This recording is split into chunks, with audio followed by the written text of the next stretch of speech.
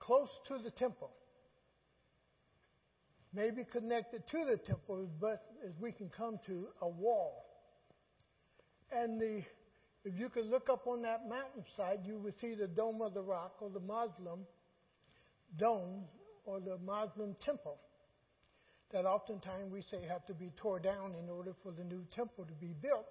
But we have in recent years found out the temple was in a different location, so that does not have to be torn down.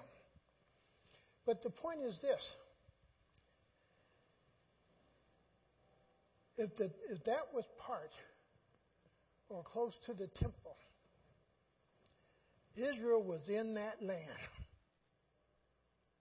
years and years and years and years before we knew of the Palestinians, not the Philistines, in which the Palestinians may have come out of. May have. Some say they did, some say they didn't. So they may have come out of the Philistines. But there's nothing built in that area to represent them. This is still left to remind us that the temple was there. And the temple is going to be rebuilt. Now, let me ask you another question. If Israel is not in the land, and if Israel doesn't build the next temple, who will? Will the Muslims build it? Will the Christians build it? Will the Hindus build it? Will the Buddhists build it? And yet, that temple must be built. For in 2 Thessalonians 2 is where the Antichrist, or the deceiver, breaks the treaty there in the temple.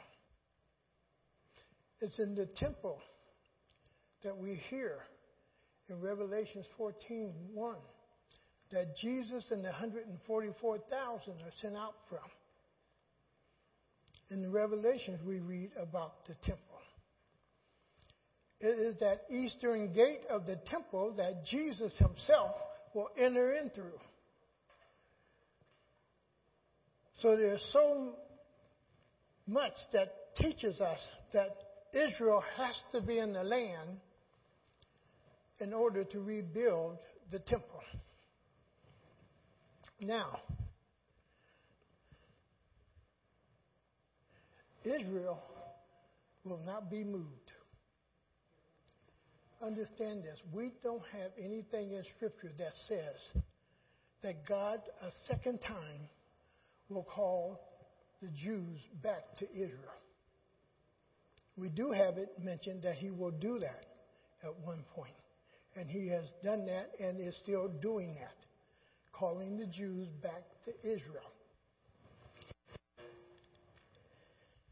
Last week we talked about the land was promised even before there was an Israel.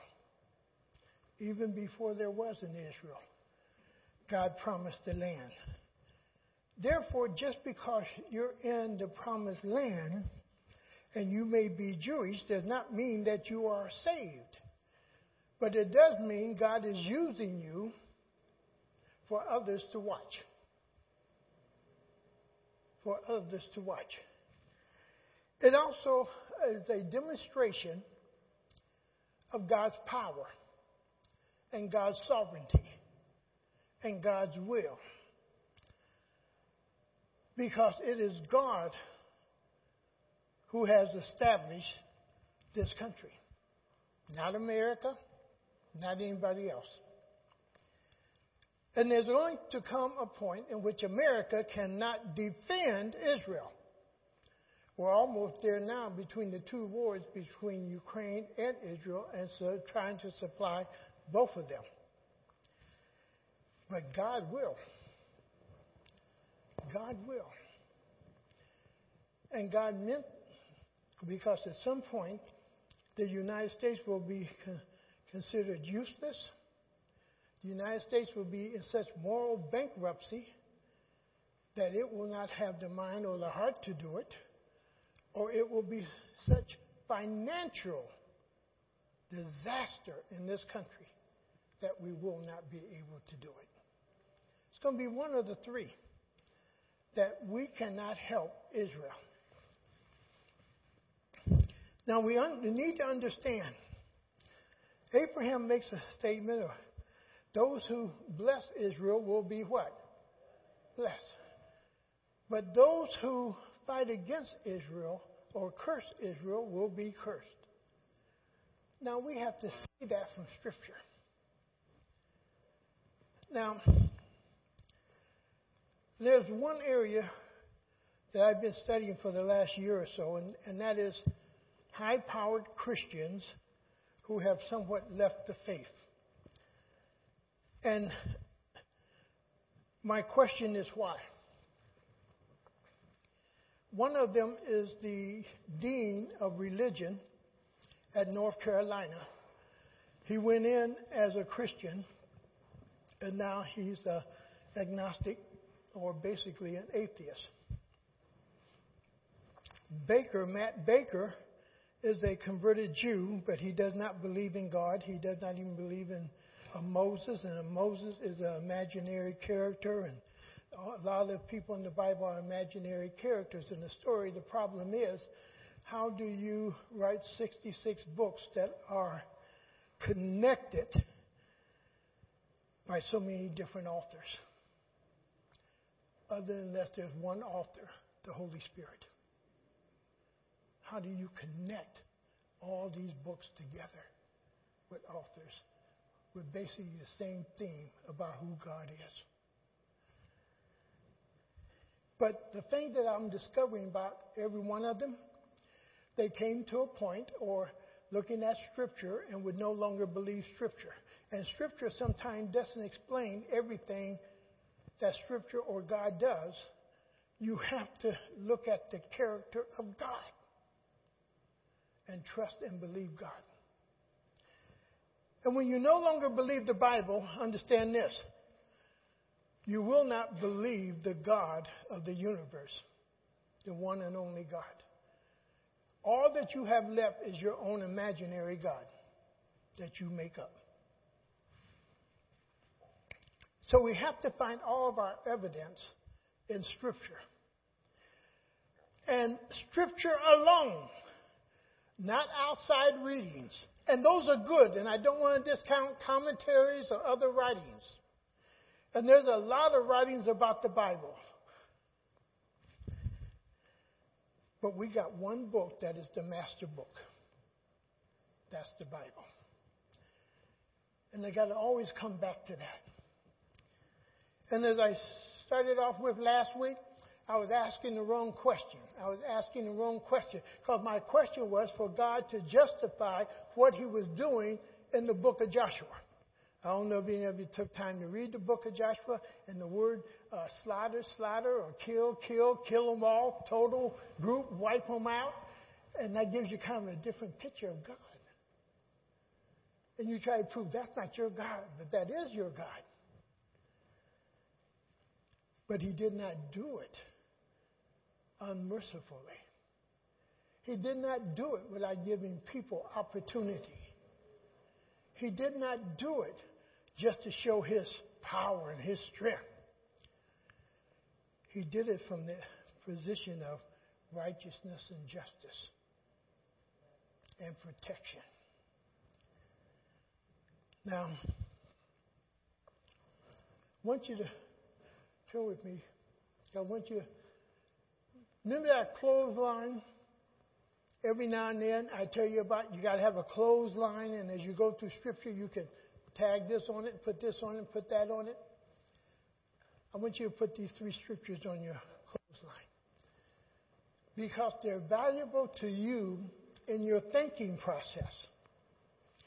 If you leave these out, you will miss God. In John 8, in verse 47, we hit on it last week, but let's hit it again.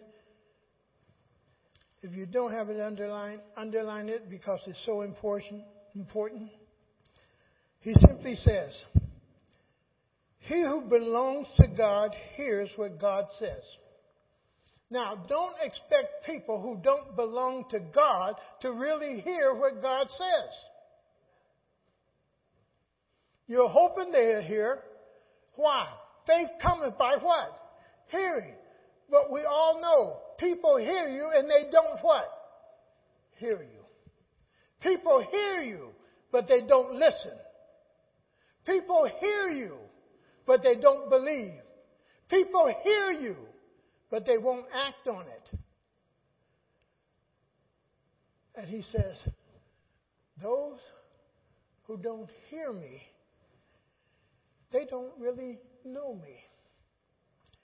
He who belongs to God hears what God says. The reason you do not hear is that you do not belong to God. Now, why is God going to talk to somebody else of something significant and they don't even believe who He is? And the first thing God's going to talk to you about is who He is. You're a sinner and I'm God. You're unholy, I'm holy. You need me, but I don't need you. God first is going to talk to us about our relationship, not some significant theological issues in the Bible, but the relationship. Because if you don't believe who He is, nothing else matters. It starts there.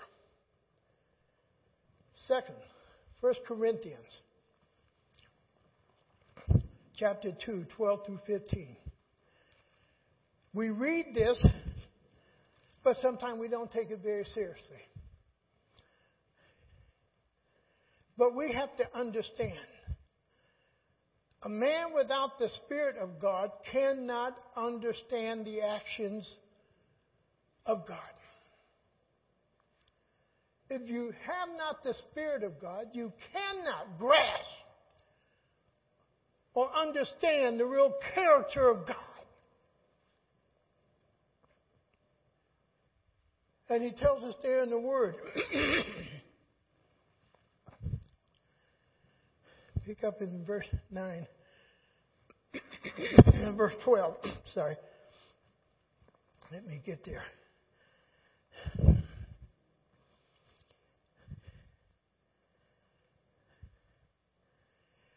Well, I'm going to pick up in verse 11 because I'm having a difficulty seeing 12. Okay, I see it now. We have not received the spirit of the world. So the first thing he wants to explain to us, we don't receive what kind of spirit? The spirit of the world. Now, what's so important of him saying that about the spirit of the world? Understand this. The spirit of this world, the prince of this world, the god of this world, the demonic force of this world is teaching you something. If you're not learning from Scripture, then you're learning from the world. You're not learning from the Word of God. You're learning from somebody else who only has knowledge and wisdom of this world, but not of the Word. And that's the spirit of this world. And most of us wind up doing what? Learning from the spirit of this world. That's why we're constantly, even with ourselves as Christians, having that inner battle on the inside, that the flesh and the spirit wars against one another, because the spirit is trying to say one thing and the flesh is trying to say another. And we're battling within. So we're battling from two different positions of teaching. And he says,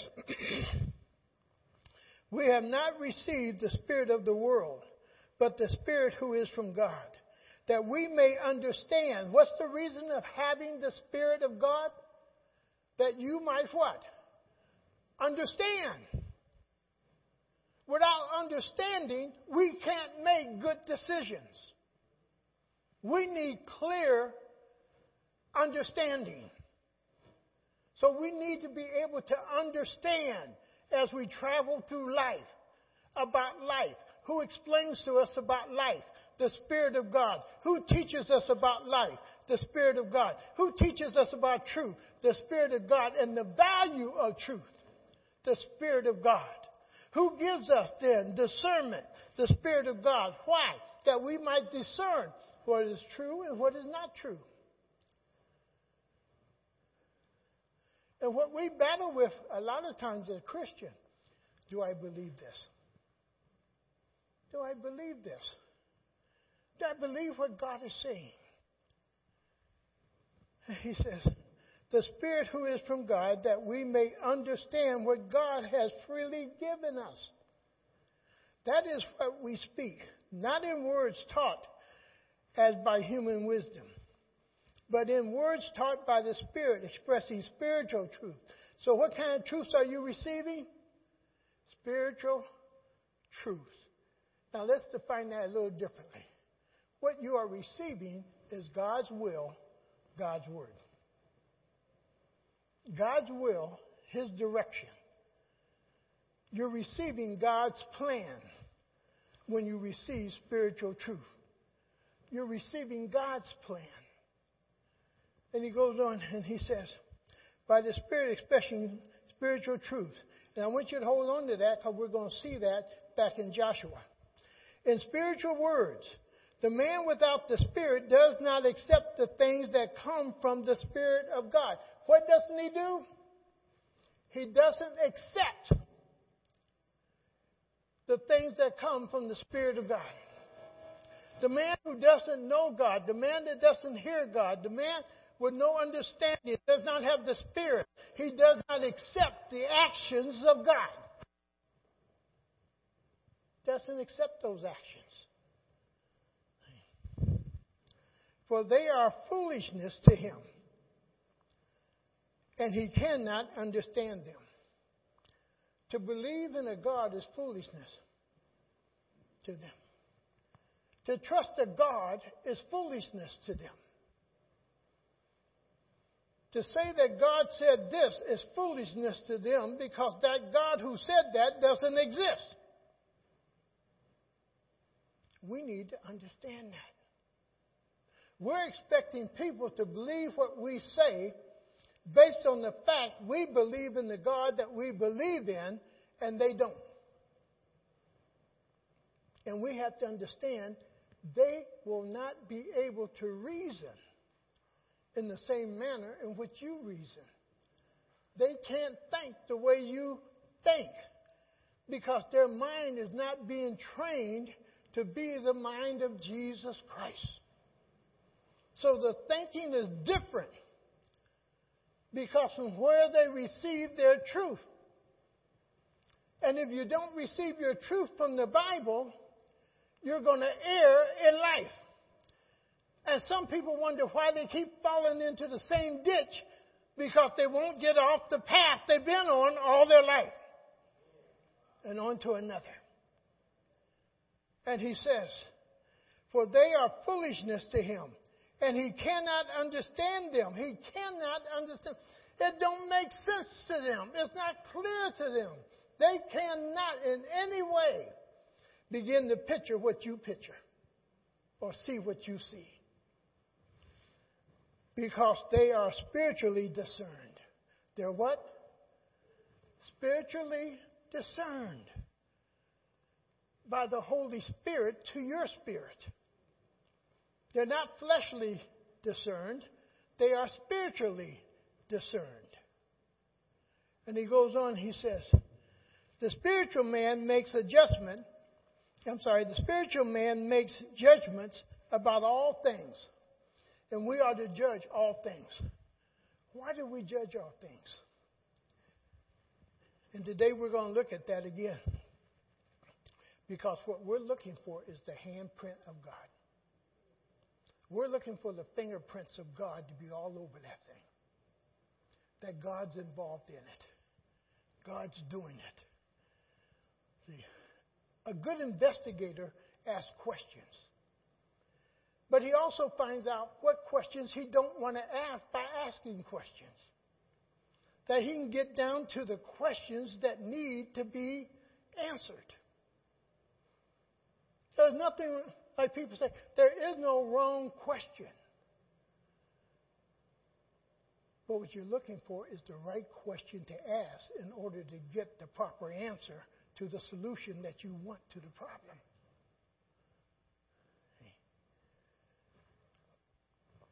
And he says, because they are spiritually discerned. Joshua is a spiritually discerned book, not a fleshly concern. That's why if you look at Joshua and see how often God talked about kill them all, wipe them all out, exterminate all of them, destroy all. And we're asking them, why kill all these people? God has a good reason to do it because he's protecting another group of people.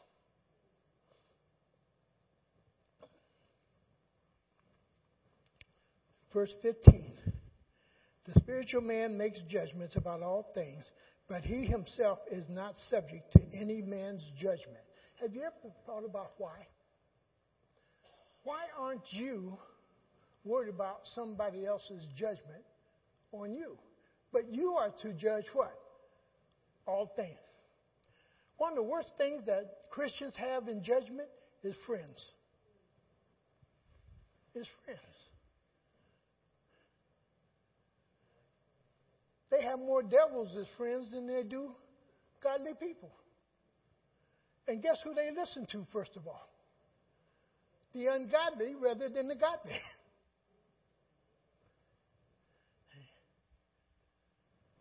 Why? I want you to jump down real quick. 1 Corinthians chapter 4. This is why you don't be concerned about other people's judgment. If you've been judged by the highest court, and the highest court says you're innocent, what does that do to the things of all the lower courts? It voids them all out. That's why Trump wants to get where? To the Supreme Court, because it would void out almost everything in the lower courts.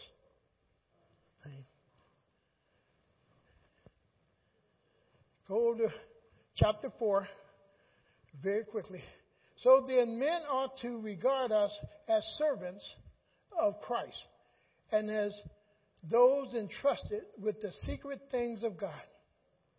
Listen to what Paul says. Now it is required that those who have been given a trust must prove faithful. Not faithful to man, but to who? To God. I care very little if I am judged by you. Paul said, I could care less if you believe I'm an apostle or not. Guess what? I'm an apostle. Not appointed by you, but by who? That's one of the most important reasons why it is important for you to know who you are. You are a daughter of God. You're a son of God. You know who you are. You are more than just an earthly being. And Paul says, I don't care how you see me, how you're judging me. I'm an apostle. I'm saved. I'm a child of God.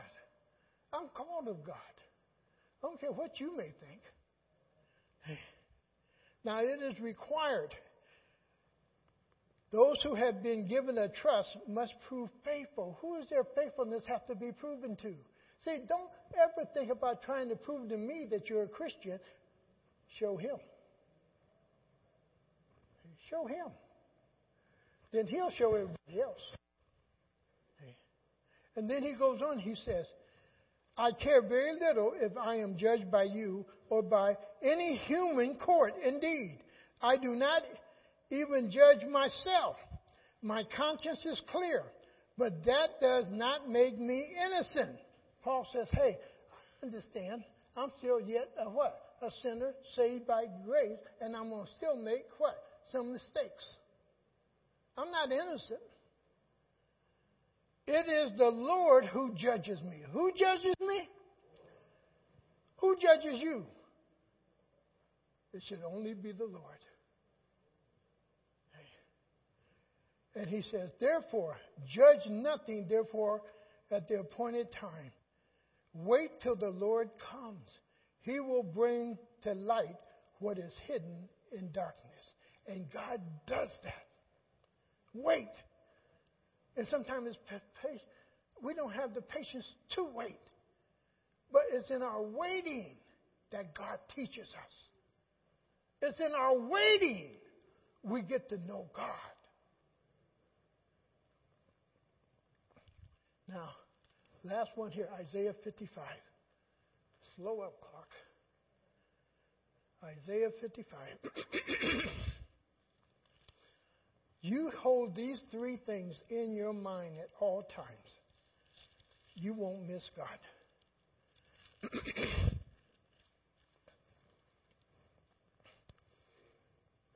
Come down to verse 6.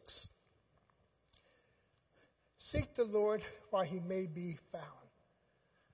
Want God's will in your life above all else. Want God's will in your life. Don't worry about somebody else's life. Your life. You want God. Seek him. Seek his knowledge. Seek his wisdom. Seek understanding of his word. Seek to know his character. Seek him. Know him. And he goes on and he says, call on him. Now listen to this while he is near. Because there's going to come a time, in a sense, he's not going to hear no more calling. There's going to come a time that the calling days are over. There's going to be judgment days. No more calling. We've had opportunity to call.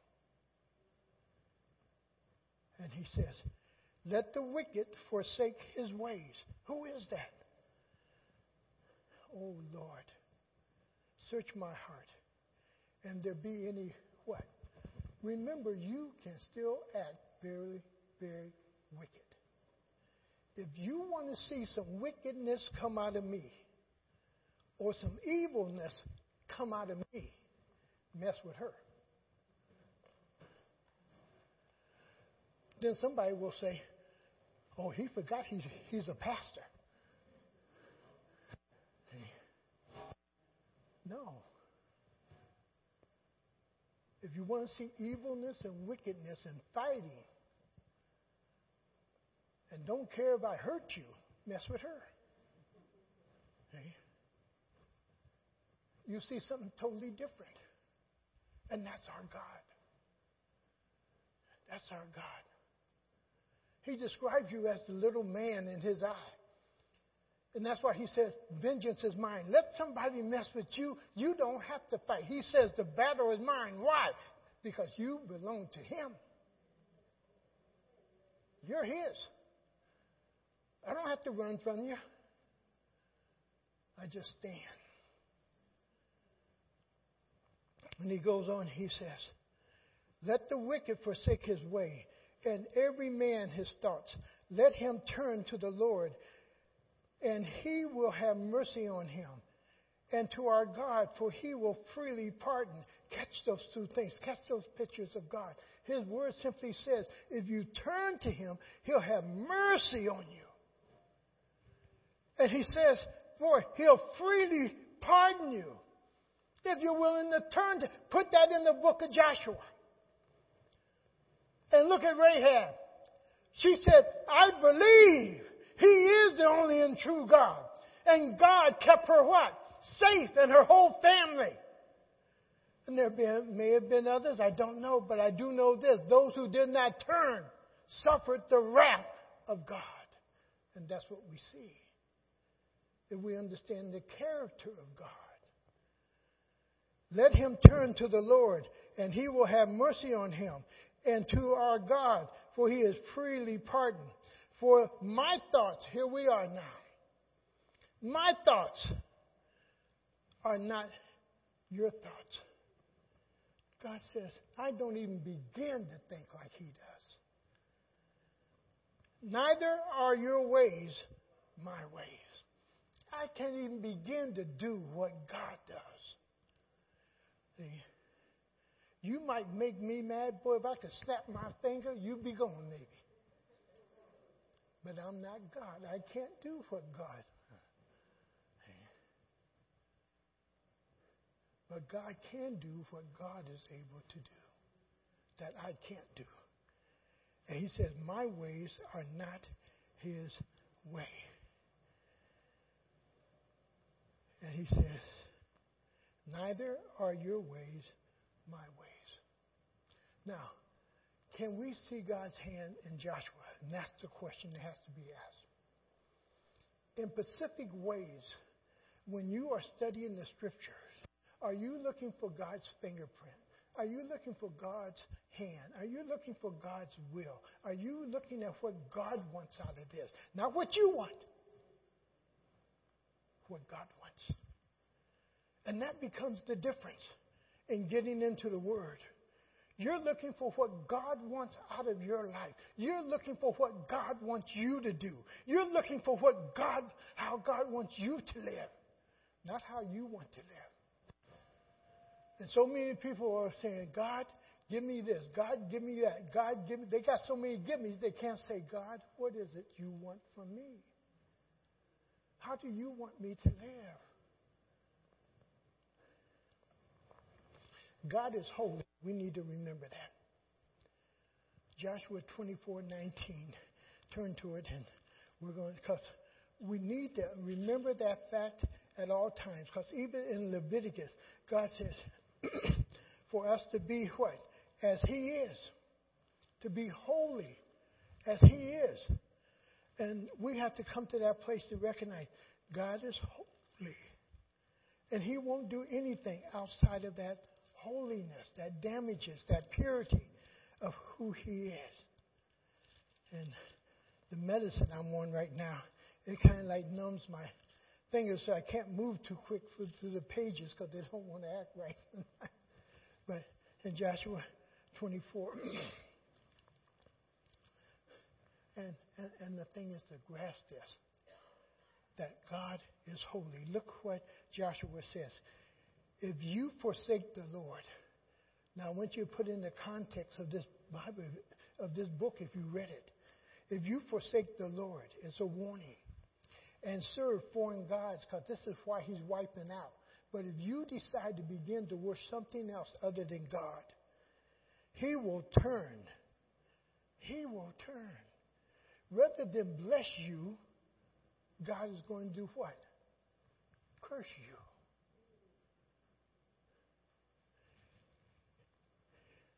He will turn and bring disaster on you. Bring what? Disaster. Why are so many people troubled? Because they will not really turn and follow the Lord. And they say in their mouth they believe, but in their actions they don't. And God says, I will turn on you. Rather than giving you blessings, I'll give you cursing.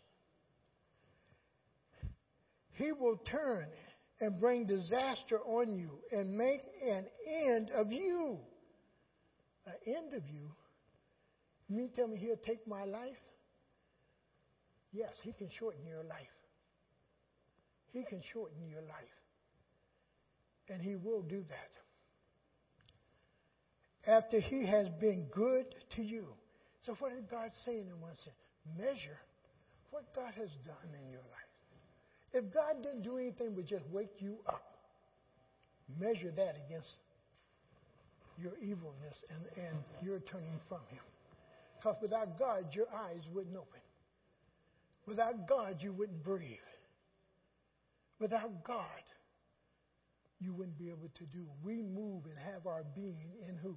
In him. Acts 17 tells us. Now, 3 verses we're going to camp in for a little bit. Ezekiel 36.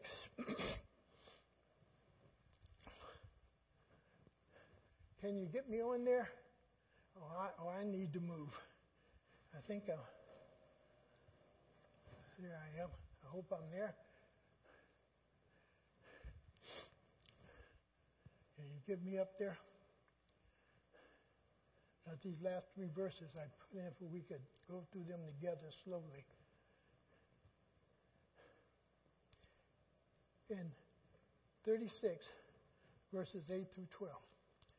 Now, we need to know how to answer people when it comes to Hamas and Israel. I can go through the whole little thing, well, there's not enough love, or it's a religious war, it's this, it's that. I need to get specific, that I can really explain it to people. And I need to know it myself. You can't explain what you don't know. He says, Roger, turn off this middle light for me. See if it'll clear up a little better. He says, but you, O mountain of Israel, will produce branches and fruit for my people, Israel. They haven't been in the land for some time.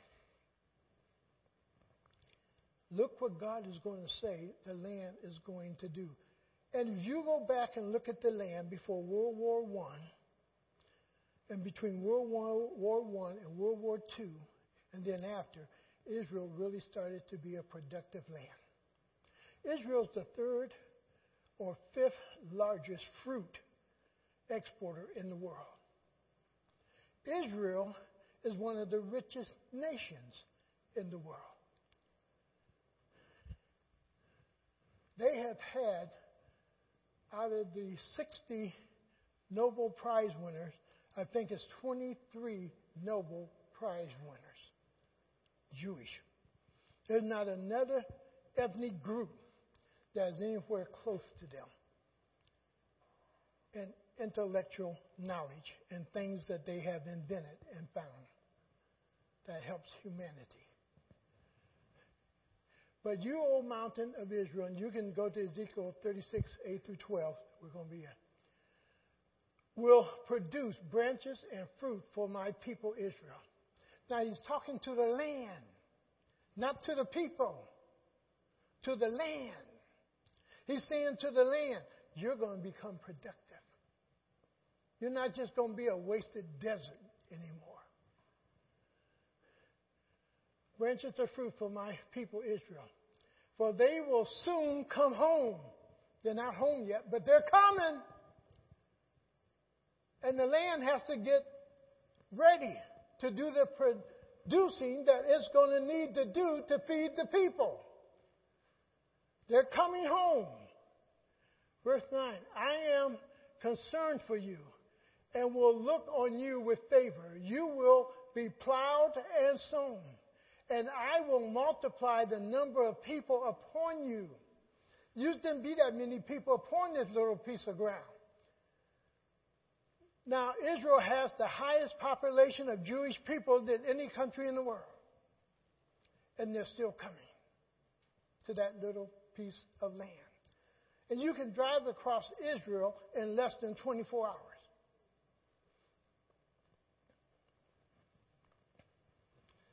And he says, boy, and I will multiply. Look what God says he's going to do. He's going to multiply the number of people, and that's what he's done, upon you. Even the whole house of Israel. The towns will be inhabited, and the ruins, what? Rebuilt. The ruins will be rebuilt. God done that. He's doing that. Verse 11. I will increase the number of men and animals upon you. The land. And the land has to be able to take care of the increase. I will increase the number of men and animals upon you, and they will be fruitful and become numerous. The animals and the men? Where are we going to put them, Lord? There's just so much land here, but somehow they're fitting them in. I will settle people on you as in the past and will make you prosperous. He's going to do what? He's going to make them prosperous. He's going to make them prosper. More than before. Then you will know that I am the Lord. Verse 12. I will cause people, my people Israel, to walk upon you. Again, talking to the land. And this whole section is God speaking to the land. To walk upon you. They will possess you, or they will own you. And you will be their inheritance. You will never again deprive them of their children. You will never again deprive them of future generations. They're going to live there in Israel. In Joshua 11:20. Boy, this is a hard one to kind of wrap around. But the key word there, boy, where is it? Is Moses. And I kept missing Moses. But the key word is Moses. What happened with Moses and Pharaoh? Moses kept doing what? Going to Pharaoh. Pharaoh kept doing what? Hardening his heart. The first, I believe it is, first 5 or 6 times, Pharaoh hardened his own heart. And then God began to harden the heart. Because Pharaoh's mind was made up and was not going to be obedient unto God. And that's the key in that verse, is Moses. Because look what he talks about in Joshua 11:20. For it was the Lord himself who hardened their hearts.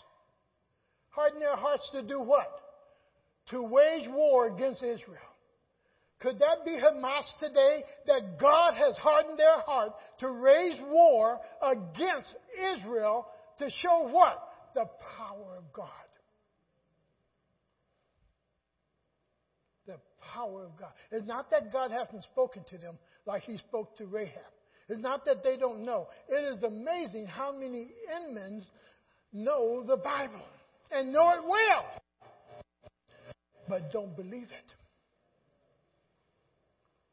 And they study the Bible. Why? Because Christianity is their number one convert that they're after.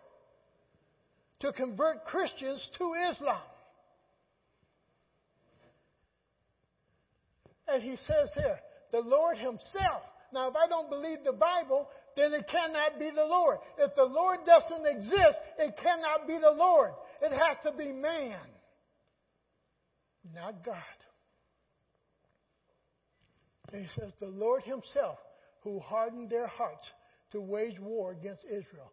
Now look for the purpose. So that he might destroy them totally, exterminating them without mercy.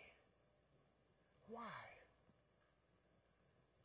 Because of their unbelief, their unacceptance of him. Tony Evans made a fantastic statement. He said simply this here. Why should God take time to communicate with you and he already knows you don't believe in him and never will? Why should God take time to communicate with you? Is that God hardening your heart, or is that first you doing what? Hardening your heart towards any evidence that God will produce to you. And a lot of people today is right in this area, hardening the heart. That's why we see our churches so empty, the hardness of heart.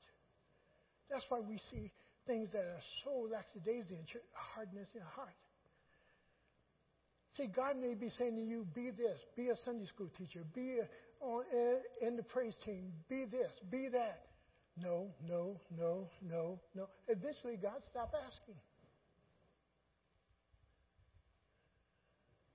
We harden our hearts towards the things of God so that he might destroy them totally. And that's what he did when he says, wipe them all out. Exterminate them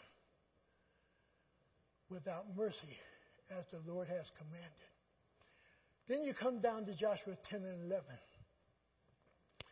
As they fled before Israel on the road down from Beth Horon to Escatah, the Lord hurled large hailstones. Catch this. Don't miss this. the Lord hurled large hailstones down on them from the sky. And more of them died from the hailstorms than were killed by the swords of the Israelites. Is that a fingerprint of God? Is that the hand of God? And the Holy Spirit is blatantly honest here when he says God killed more by hailstorm than there were that were killed by the sword. God is doing something. Man, he's doing his will, he's doing his war. But the one that's really doing the wiping out is God. Is God. That's hard for us to want to even wrap our minds around Hamas and Israel right now. Because we don't want to see God in that fashion. So we bring it down to just a human realm. That they would just love each other.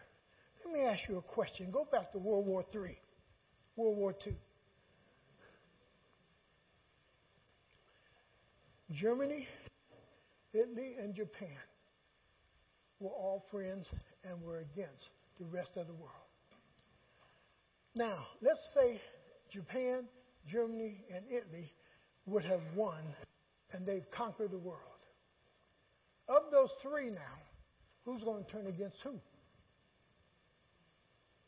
If man is never satisfied, if the greed of man is never satisfied, and if authority in man is never satisfied, would it have been Germany going against Japan? Would it have been Italy going against Germany? Or would it have been Germany going against Japan and Italy? Because what we're shooting for is this. One dominant what? Ruler.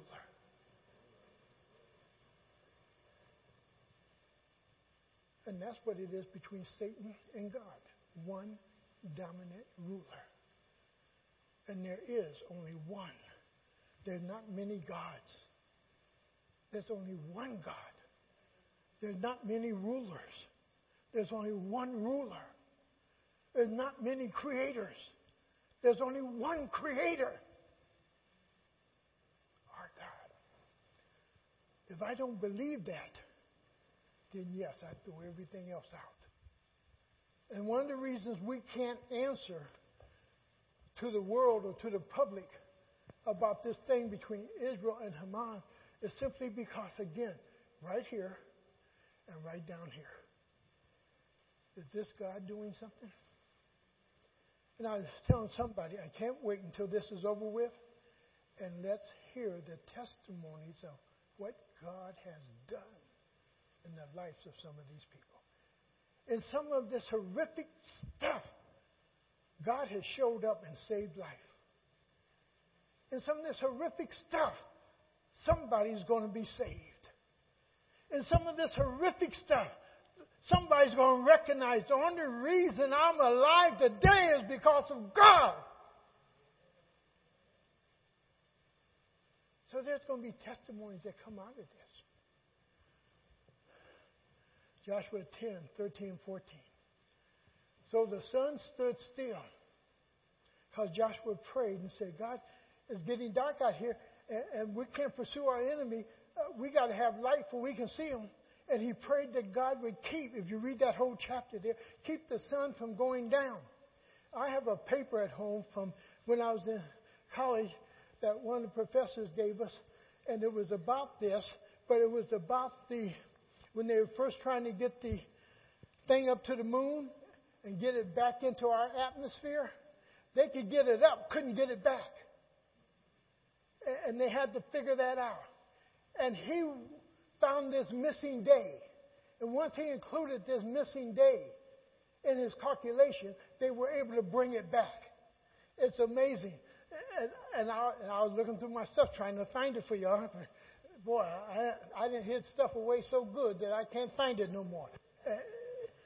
And it says, so the sun stood still and the moon stopped till the nation avenged itself on its enemies. As it is written in the book of Jasher, the sun stopped in the middle of the sky and delayed going down about a full day. There has never been a day like it before or since. A day when the Lord listened to a man. Surely the Lord was fighting for Israel.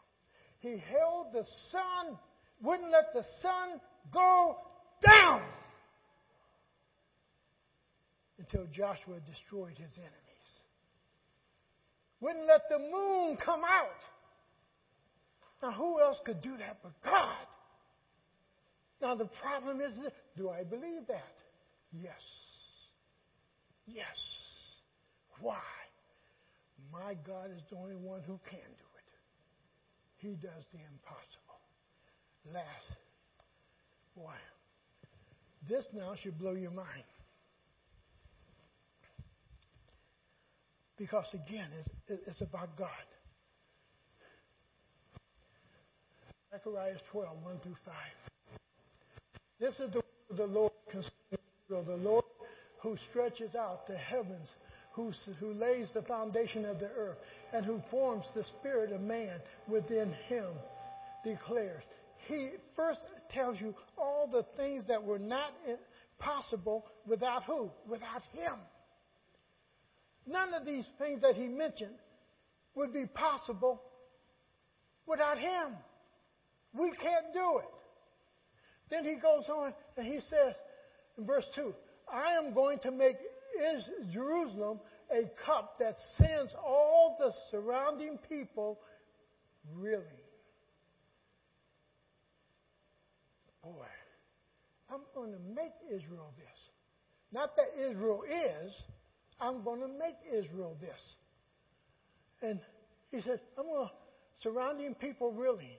Judah will be besieged as well as Jerusalem.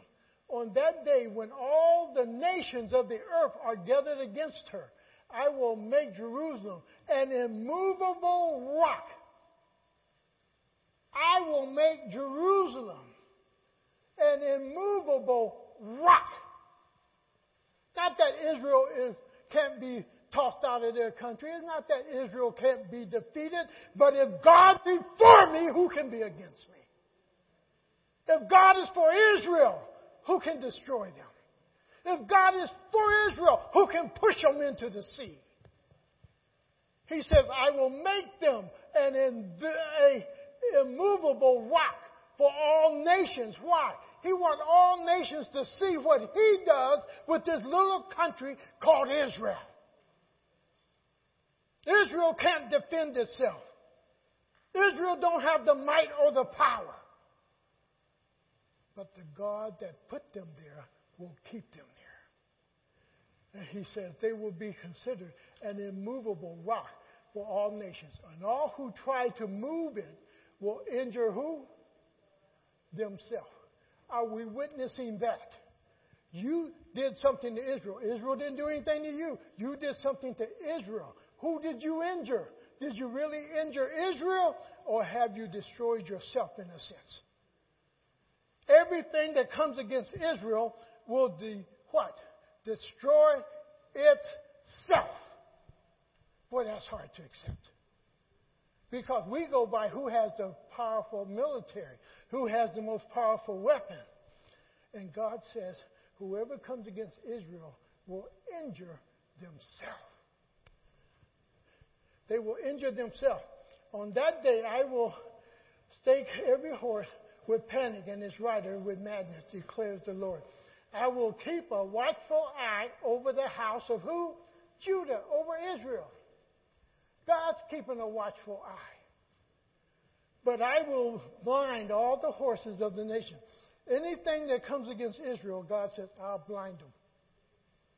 I'll blind them. And then he goes on, he says, in verse 5 as we close, then the leaders of Judea or Israel will say in their heart, the people of Jerusalem are strong because the Lord Almighty is their God. And that's what God wants the world to see. That's what God wants the world to know. And the only way you can get away by not saying God is in this, and God's hand is on this, and his fingerprints are there, if you dismiss God altogether and put something else in the place of God. God says, I will make Israel an immovable rock. No power, no might on earth can destroy Israel. And everything that comes against Israel, he says, I will cause them to injure themselves. How many of you go out to a good-sized rock, raise your foot back, and really kick that thing? Do you injure the rock, or do you injure yourself? And that's what God's painting a picture of Israel. If you fight against Israel, you will injure yourself. Let's pray. Father, thank you for your loving kindness. Thank you that your word, oh God, answers things that we cannot answer in our own rationale. Thank you, Lord, that your word is true. But more than that, Lord, oh God, as Joshua said, not one of your promises have failed towards Israel. Not one. Matthew says it, Lord, not one jot or tittle of your word has disappeared, because it's your word, it's your promise. And nothing we can do can remove it. Even our disbelief, our unbelief, it only causes us to destroy ourselves. It only causes us to hurt ourselves, because we will not believe you. Lord, help us to have an answer for every man that asked us of the hope that is in us. Help us to have an answer for every man who will ask us about Israel. But may we answer according to your word. May we answer according to your truth. May we answer, Lord, because this is what you have said about Israel. Not because of what we think, but because what we know in your word to be true. Minister to us, Lord. We are your people. And this is the hour, and this is the day, this is the time, Lord, that we're going to be your witnesses that we speak truth. But we have to know your word in order to speak truth. Hide your word in our hearts that we may not sin against thee. Hide your word in our hearts that, Lord, we know how to answer those who asked us, that you might be glorified, you might be seen, you might be heard. And Lord, we'll give you the praise. We'll give you all the glory in Jesus' name. Amen. Let the church say amen. Let the church say amen. God has spoken, so let the church say amen.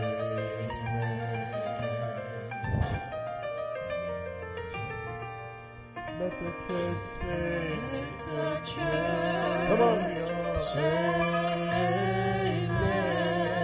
Let the church say, let the church say amen. God has spoken, God has spoken. So let the church, so let the church say amen. Let the church, let it say amen. Oh, let the church, let it say amen. God has spoken, God has spoken. Let the church, so let the church say amen.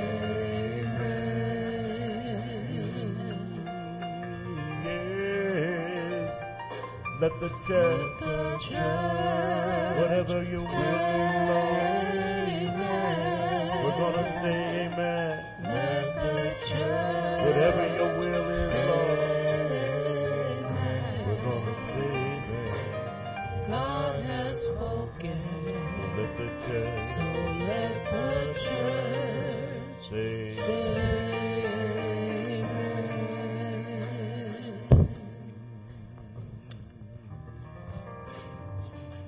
let the church let it say amen. Oh, let the church say amen.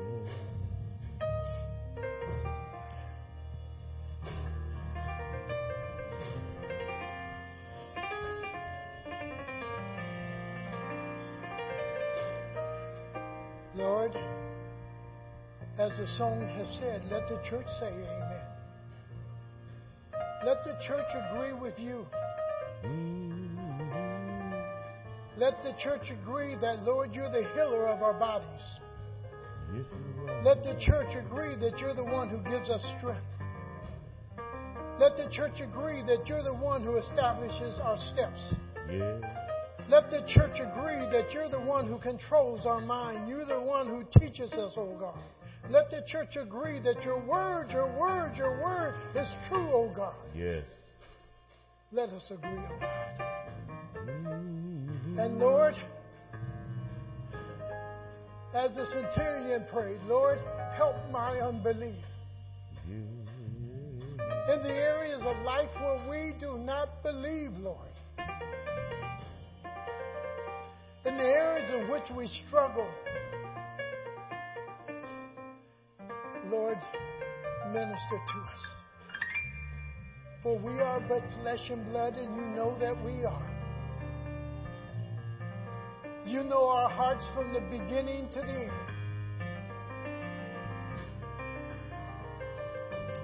God, give us the ability to believe you, to trust you, Yes. to hold your word dear, even when we don't understand it. That, Lord, we hold your word. We love you, Lord. Yes. We love you, we love you, we love you, we love you, we love you. Dismiss us in that love, and we'll give you praise in Jesus' name. Amen. You're dismissed. Let the church say amen. Let the church